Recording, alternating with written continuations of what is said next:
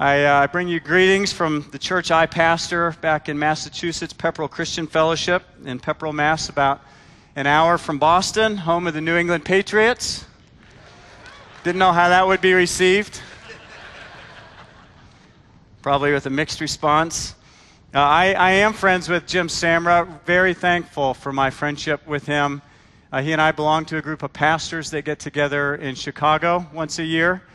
And it's been really a pleasure to spend time with him, study God's Word with him, eat meals with him, and get to know him as a person, as a fellow believer, as a very humble man, as a man of prayer. And so I'm thankful to be here, and I know you are thankful to have Jim as your pastor. Just want to confirm to you what a great pastor you have. Would you turn in your Bibles to Revelation chapter 21 and verses 9 through 27. That's page 1004 of the Pew Bible. As you turn there, I wonder, have you ever read missionary biographies? Is that something that's part of your Christian life? I think it's one of the best things that Christians can do, to be encouraged to grow through the weaknesses and strengths and the defeats and victories of Christian men and women who've lived for Christ in past centuries, past times. Of all the missionary biographies I've read, one of my favorites is the life of Henry Martyn, the 19th century missionary to India. And after the second service today, I actually met someone named Henry Martyn, named after the original. In 1805, Henry Martyn was 24 years old. He was a brilliant scholar at the University of Cambridge. He had a promising academic career ahead of him, and yet he left all that behind and sailed from England to India. And as he did so, he believed correctly, as it turned out, that he was leaving forever, never to see home again. No furlough in a few years. Sunday, August 11, 1805, his ship sailed along the southwest coast of England, soon to pass out of view of his home forever. So these were his last moments seeing his home country. And as the ship sailed along the coast, he preached on board the ship. One of those sermons you just wish you could have been there to hear that one. And he was so moved as he preached, as he sailed away from home, that he could barely contain his tears. His journal for this period is gripping as he describes what he's going through internally. He says, "My anguish at times was inexpressible when I awoke from my disturbed dreams to find myself actually on my way, with a long sea rolling between me and all I held dear in this life. To describe the variety of perplexing, heart-rending, agonizing thoughts which passed through my mind and served to depress me into the depths of misery would be impossible." So many of us probably would quit in a moment like that. We'd find the nearest ship and sail home back to England. And I read a passage like that, think about this man's life, and I want to know what gave him the perseverance to continue. What gave him the drive, the desire for Christ to sail away to a land and say goodbye to his home forever for the sake of the gospel? What allowed him to do that? And his journal gives us, I think, a pretty clear answer, because it shows us that Henry Martyn was consumed with heaven. He had a passion for the new creation. He was more homesick for his future home in the new creation than he was for England. And his future homesickness is what allowed him to sail away from his present home. He died age 31, just about 6 years later, in India, far from England. And yet his life, his legacy, his writings, his journals, his remains have had a lasting major impact on the modern missions movement. He didn't need and he didn't try to seize a perfect life in the present because he knew he had a better one coming. He was a citizen of a future kingdom, a future home. And so his life embodies an important truth for all of us. a passion for the world to come allows us to love this world more and need this world less. That's what I want us to see in our passage this morning. We're about to read in Revelation 21 a description of our future home, a place where we will be. If you are at a travel agent's or browsing online and you see vacation destination, it might not mean that much to you unless you're going to be there 3 weeks from now, and then you'll be really curious. You'll really care about it. And this place that's described in Revelation 21 is where we will be forever. It's our future home if we're trusting in Jesus for salvation. Why does God reveal it to us? Why does He not just secure this future for us, but describe it for us in these pages? I think it's because, not because He wants to satisfy our curiosity, not because He wants to entertain us, but because He wants to empower us to persevere in the present.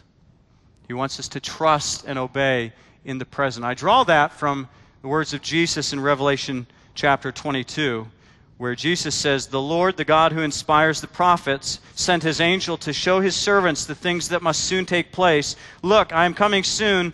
Blessed is the one who keeps the words of the prophecy written in this scroll." In other words, the goal of showing us our future is to empower us to keep the words written in the scroll, to obey, trust, love, persevere in the present. The future is for the present. And so let's read Revelation 21, 9 through 27 now, and see for ourselves what God showed John. One of the 7 angels who had the 7 bowls full of the 7 last plagues came and said to me, "Come, I will show you the bride, the wife of the Lamb." And he carried me away in the Spirit to a mountain great and high, and showed me the holy city, Jerusalem, coming down out of heaven from God. It shone with the glory of God, and its brilliance was like that of a very precious jewel, like a jasper, clear as crystal. It had a great high wall with 12 gates, and with 12 angels at the gates. On the gates were written the names of the 12 tribes of Israel. There were 3 gates on the east, 3 on the north, 3 on the south, and 3 on the west. The wall of the city had 12 foundations, and on them were the names of the 12 apostles of the Lamb. The angel who talked with me had a measuring rod of gold to measure the city, its gates, and its walls. The city was laid out like a square as long as it was wide. He measured the city with the rod, found it to be 12,000 stadia in length, and as wide and high as it is long. The angel measured the wall using human measurement, and it was 144 cubits thick. The wall was made of jasper, and the city of pure gold, as pure as glass. The foundations of the city walls were decorated with every kind of precious stone. The first foundation was jasper, the second sapphire, the third agate, the fourth emerald, the fifth onyx, the sixth ruby, the seventh chrysolite, the eighth beryl, the ninth topaz, the 10th turquoise, the 11th jacinth, and the 12th amethyst. The 12 gates were 12 pearls, each gate made of a single pearl. The great street of the city was of gold, as pure as transparent glass. I did not see a temple in the city, because the Lord God Almighty and the Lamb are its temple. The city does not need the sun or the moon to shine on it, for the glory of God gives it light, and the Lamb is its lamp. The nations will walk by its light, and the kings of the earth will bring their splendor into it.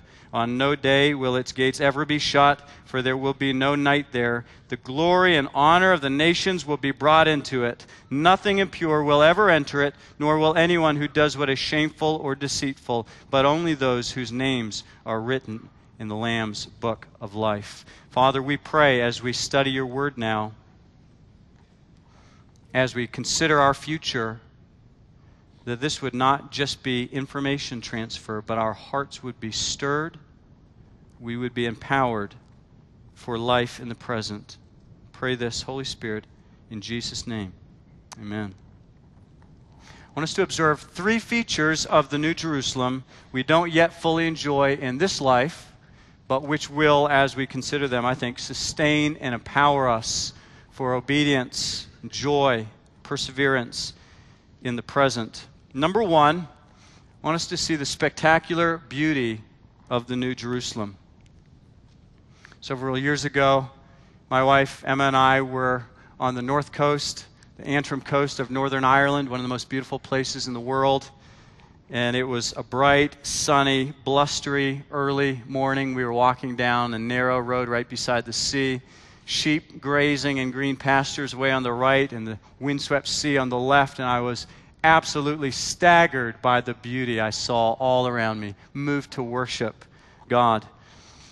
And God has hardwired all of us as human beings with this desire for beauty, passion for beauty, desire to behold it, be caught up in it. It's why we drive across the country to the Grand Canyon, not so we can buy the tourist trinkets at the shop, but so we can stand on the edge of the Grand Canyon and wonder, behold it. It's why we enjoy the order that humans bring to the world when we steward it wisely, a beautiful cityscape, a city that's well managed, well ordered, beautiful in that way. We love to create beauty ourselves. Why do so many of us spend so much time working on so many home repair projects? Well, maybe it's because we need to do some of them, but to some degree it's because we want to make our corner of the world a little more beautiful than it is. God made us that way. And the message of our passage is that as followers of Jesus, our assured future is one of perfect, final, consummated beauty. Look at verse 11. See this future. The New Jerusalem shines, amazing phrase, with the glory of God. Shines with the glory of God, and its brilliance was like that of a very precious jewel, like a jasper, clear as crystal. You can see John groping, grasping for images, the most beautiful things he can find to describe this vision. And he uses a jasper and crystal. He does the same thing in verses 18 through 21, where he describes the beauty of the city by focusing on the materials out of which it's constructed. And you get the sense that he's just beckoning us to imagine what it will be like in the new creation to have our desire for beauty heightened and satisfied, heightened and satisfied, heightened and satisfied forever and ever and ever. It's what we're made for. But obviously, we're not yet there at the new creation, are we, in our present experience? There's a lot of ugliness in our world. Smog, pollution, graffiti, urban sprawl. No matter how hard we try to beautify ourselves, we're never fully satisfied. We go on the diet, add the exercise plan. We're not still maybe who we want to be. Often disappointed by our own lack of beauty. I look back at photos of myself in high school when I thought I was pretty good looking. And now I think, what were you thinking? Disappointed. Not yet at the new creation. Why does God... Why does he not just secure the new creation for us, but why does he give a vision of it to us? Why did he give John this vision and inspire John to write it down, record it so we could read it 2,000 years later? Why does he want us to know where we're going? Why does that matter? I think the answer is because a passion for the beauty of the new creation allows us to love this world more and need this world less. So when we experience beauty, we love it, we celebrate it as a foretaste of the perfect beauty that's coming. It doesn't cause us to stay here, to linger here. We're still pilgrims on our way to perfect beauty, but the foretaste beckons us to more on the pathway of life. And on the other hand, we're not afraid of ugliness, of imperfection, of brokenness in this present world. Last October, I visited some missionaries in Gulu, Uganda, up in the far north of Uganda. They're living in a hard part of the world. There's much natural beauty, but also a lot of brokenness, ugliness, grinding difficulty. And the thing that moved me most during those couple weeks in Gulu was watching this missionary couple love their daughter, who is severely disabled with cerebral palsy and epilepsy. Grace is an absolutely beautiful girl made in the image of God. And yet many might not see or recognize that beauty. They might be tempted to try to get away from her drooling and smells and her convulsive movements and the food that gets all over her face and hands and the odd grunting and groaning. But I watched many times as her dad would walk into the room and find her on the couch and settle down beside her, cuddle with her, love her, get covered in the food she was eating, not even notice, as he showed the love of Jesus to her and experienced it from her. God calls us as followers to move toward what is broken and imperfect and ugly in our world and to bring the beauty of Christ to these places. And we can do that only if we're convinced that our world will one day be remade. If we know we have a beautiful, perfect future home, we don't need to try to seize all the beauty now in the present. Our eggs are not all in that basket. We can move toward brokenness with the beauty of Christ. We can share the beauty of the gospel. And as we do so, we will be following the example of our perfect Lord and Savior Jesus Christ, who lived through the ugliest place on earth, the cross, where he bore our sin and the wrath of God. The brutality of the cross. Why? Why was he able to live through that? What sustained him through that? Was the beautiful promise of sitting down again at the right hand of his Father in heaven. It was the future that sustained him in the present. And so too, as we focus on our perfect final future, we need this world less when it fails us, when it's not beautiful. We love it more. We bring beauty to it from the future. There's a second thing I want us to see about John's vision of the New Jerusalem, and that is its perfect community. So we long for beauty in this world. We also long for community. Love of a friend, intimacy of a spouse, the brotherhood of your unit who fights alongside you, or of a team who's aspiring to the same goal with you. And the message of this passage for us as followers of Jesus is that our assured future is one of perfect community. Now, I want us to see it's not by any means a uniform community. It's rather a very international community. So look at verses 24 through 26. You'll see that these verses picture this as a city for all the nations. So all the best of every culture enters into this beautiful city to live there forever. The best art forms and cultural practices and literatures, all these things transformed through Jesus Christ, entering in through the gates of the city. So the New Jerusalem will be an incredibly diverse place. It won't be uniform, but it will be deeply unified. Look at verse 12. Verse 12 says, "The names of the 12 tribes of the sons of Israel are inscribed on the gates of the New Jerusalem." Verse 14 says, "The 12 names of the 12 apostles of the Lamb are written on the 12 foundations of the city wall." In other words, there's profound unity in all of God's people, all centered on, deriving from the sacrifice of the Lamb, all the way back to chapter 1, verse 5 of Revelation. According to verse 21, only those written in the Lamb's book of life are the inhabitants of this city. So the unity of the community is founded in Jesus Christ, and it's perfect community forever. Obviously, we're not yet at the New Jerusalem in this respect either, are we? We experience broken community every day. Maybe you have already this morning. Phone call with a friend or a family situation. There's something broken, something not right. We need security systems. We need passwords for our computer online accounts. We need to lock our cars. We need law enforcement. And we all, because we're built for heaven, we all have this aspiration toward perfect community. Sometimes we try to locate it, find it in this world, and we find again and again that fails, that attempt fails, doesn't succeed.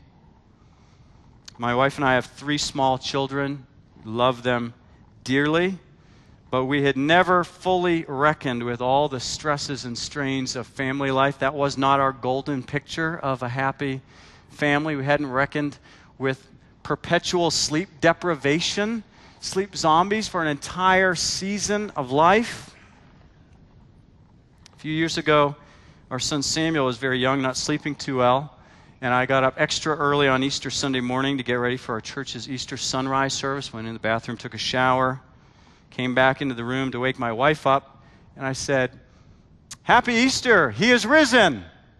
And my wife rolled over in bed and sleepily groaned, "Oh, is Samuel up already?"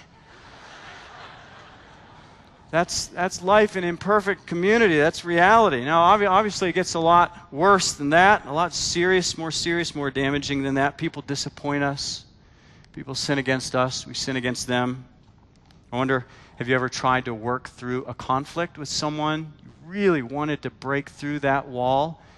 Maybe the other person did as well, and you both came to this moment of silence where you just did not know what to say. Stumped, broken, baffled. We're not in the New Jerusalem. So why does God show John this vision of our future and then inspire him to record it for us? Why does God not just secure it for us? We don't need to know about it in advance, do we? He's going to get us there. Well, he does want us to know about it in advance. And I think the reason is because a passion for the perfect community of our eternal future allows us to love this world more and need this world less. It allows us to keep the words written in this book. We celebrate and we enjoy the community we do experience as a gift from God, as a foretaste of our final, perfect, coming future. But we're not afraid of imperfect community. We don't run away from it, because all our eggs are not in that basket marked present. We're looking toward a better future. If we're not totally confident that we will enjoy perfect community in the new creation, we may believe that this world is our only chance to have it. So we may try to seize perfect community now in the present. If our marriage is imperfect, they all are, we may be tempted to ditch this one and go try to find a better one. Or perhaps just settle into a kind of bitter, disconsolate, long-term future. We won't be able to patiently trust God with an imperfect present if we don't have an assurance of a perfect future community.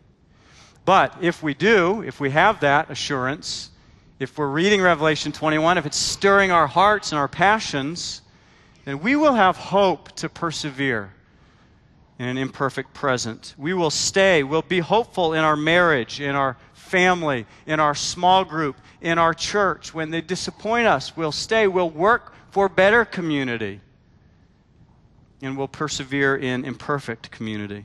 Think of a godly woman in my church who's married to a man not providing the spiritual leadership for which she longs. And it's hard for her. She hurts, she aches, she prays. Her focus on the new creation is not making her passive. They've sought marriage counseling and they've made things a bit better. But her focus on the new creation is giving her a deeper thankfulness for what's good about the marriage. She sees it as a foretaste of a perfect future. And it's giving her endurance to not become bitter, resentful about her husband's inadequacy. She's not considering leaving the marriage because it's not as good as it could be. See, that's how we live when our eggs are not in the present basket, not all of them. There's a future. We have hope. We persevere. We keep going. We love this world more, and we need this world less. Finally, best of all, this passage shows us another wonderful feature of the New Jerusalem, its chief resident. See, this is helpful to understand a bit more about the most important room in the history of the universe, namely the Holy of Holies, that room, inner sanctuary in the tabernacle, later in the temple, where God's presence rested over the Ark of the Covenant. Leviticus 16 in the Old Testament describes the one person, the high priest Aaron, and the one day in the year, the Day of Atonement, when he could enter the Holy of Holies. And it was a sacred moment. It was a dangerous moment. Aaron would die unless he made elaborate preparations and followed through on those preparations. He had to wear the right clothes. He had to make the right sacrifices. He had to manipulate the blood correctly. He had to bathe the right way. He had to burn the right incense. 1 Kings chapter 6 describes King Solomon's construction of the temple in Jerusalem. And it focuses in verses 19 and 20 on the Holy of Holies, the inner sanctuary. Here's what 1 Kings 6, 19 and 20 says about the Holy of Holies. The inner sanctuary Solomon prepared in the innermost part of the house to set there the Ark of the Covenant of the Lord. The inner sanctuary was 20 cubits long, 20 cubits wide, and 20 cubits high, and Solomon overlaid it with pure gold. So just get the picture of this totally unique room in your mind. It's a perfect cube, 20 by 20 by 20, and it's overlaid on all sides with gold. Only the high priest can enter it, and only once a year. So now I want you to look again at our passage, Revelation 21, in verses 15 through 17, and see how John describes the new creation. Why does he describe it this way? It's a city unlike any city any of us have ever visited. Kind of a bizarre city because it's in the shape of a cube. Verse 16. It's as wide and high as it is long. And it's an absolutely massive cube, 12,000 stadia on each side. That's well over 1,000 miles, so the distance from Boston to Minneapolis. The entire cube is gold. Verse 18, the city was made of pure gold, as pure as glass. So the New Jerusalem is described as a golden cube. Why? Why? Because it is the Holy of Holies, the perfect place of the presence of God. It's pictured another way in verses 22 and 23. The Lord and the Lamb are the temple. God and the Lamb are the light of the city. So I want us to think about the privilege we will enjoy if we're in Christ, if we're clothed with His righteousness, as we sang earlier. The place where only the high priest could go only once a year is where we will live forever in the perfect presence of God, drinking and drinking and drinking of the river of His delights, knowing as we've been known, satisfied in His presence at His right hand, experiencing joy. We're not yet there, are we? Our experience of the presence of God fluctuates. Sometimes we feel Him close, sometimes we feel He's absent. I recently read C.S. Lewis's little book, A Grief Observed, which he wrote after the death of his wife, Joy. And he speaks in that book of going to God for help and finding a door slammed in your face and a sound of bolting and double bolting on the inside. After that, silence. And I wonder if some of you are feeling that this morning. You don't feel close to God. You feel silence. You feel far away from Him. So here's an encouragement. Here's a future hope. It will not be this way forever. There's coming a day when we will know Him perfectly and we will drink of the river of delights to our heart's satisfaction and be satisfied. So stay faithful to Him. If that's you this morning, if you don't feel His presence, stay faithful to Him. Continue on the pilgrim way to the New Jerusalem, to an experience of His perfect presence. God may or may not call us to leave home and die in a foreign land on the mission field like Henry Martin. But I wonder, what if He calls us to lose something smaller for his sake? What if he calls us to lose a promotion at work or a bonus, a raise? What if he calls us to lose some comfort or some money? What if he calls us just to lose a quiet evening because we're not lying on the couch? We're out serving someone he called us to. What if he asks us those things? Asks us to give him those things? Well, if we need them, we won't give them. But if we're focused on the new creation, we won't need them. Our eggs won't be in that basket. We'll have a future hope. We'll persevere. We'll give what he asks us to give. What unlovely people, I wonder, what parts of our city or the world might God be calling us to reach? What kinds of broken community do we experience now? And can we bring the love of Jesus to, instead of pulling out, looking for something better, can we invest in, persevere, hopefully in, because of the future hope? A few years ago, a friend of mine was unjustly fired from a high-profile job, and so he had to go through all the ensuing disappointment and discouragement in the glare of the public eye.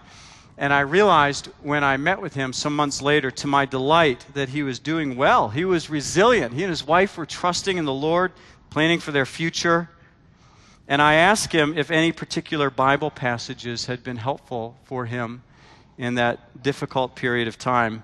And he told me that he'd been helped by the commendation of Abraham in Hebrews 11. I think that's just about where you are in your current sermon series. Abraham endured hardship in the present because he was looking for what? For a future city. That's right. As we trust in God for a perfect future, we are living as God's people have always lived, with a future hope, a future orientation. And Hebrews 11 says that Abraham went to live in the land of promise, as in a foreign land, living in tents with Isaac and Jacob, heirs with him of the same promise, for he was looking forward to a city that has foundations, whose designer and builder is God. Let's pray. Heavenly Father, you secured this future for us, and then you told us about it. Because I think you want us to live differently in this world. You want us to need it less than we do. We confess that often we need it too much. When it fails us, we fall apart. So would you help us to need it less? And would you help us to love it more? Would you help us to be more on mission to our neighbors, to our communities, our church? Would you help us to love those around us with a love that will be perfected forever in the new creation? And we pray this for your sake, in Jesus' name. Amen.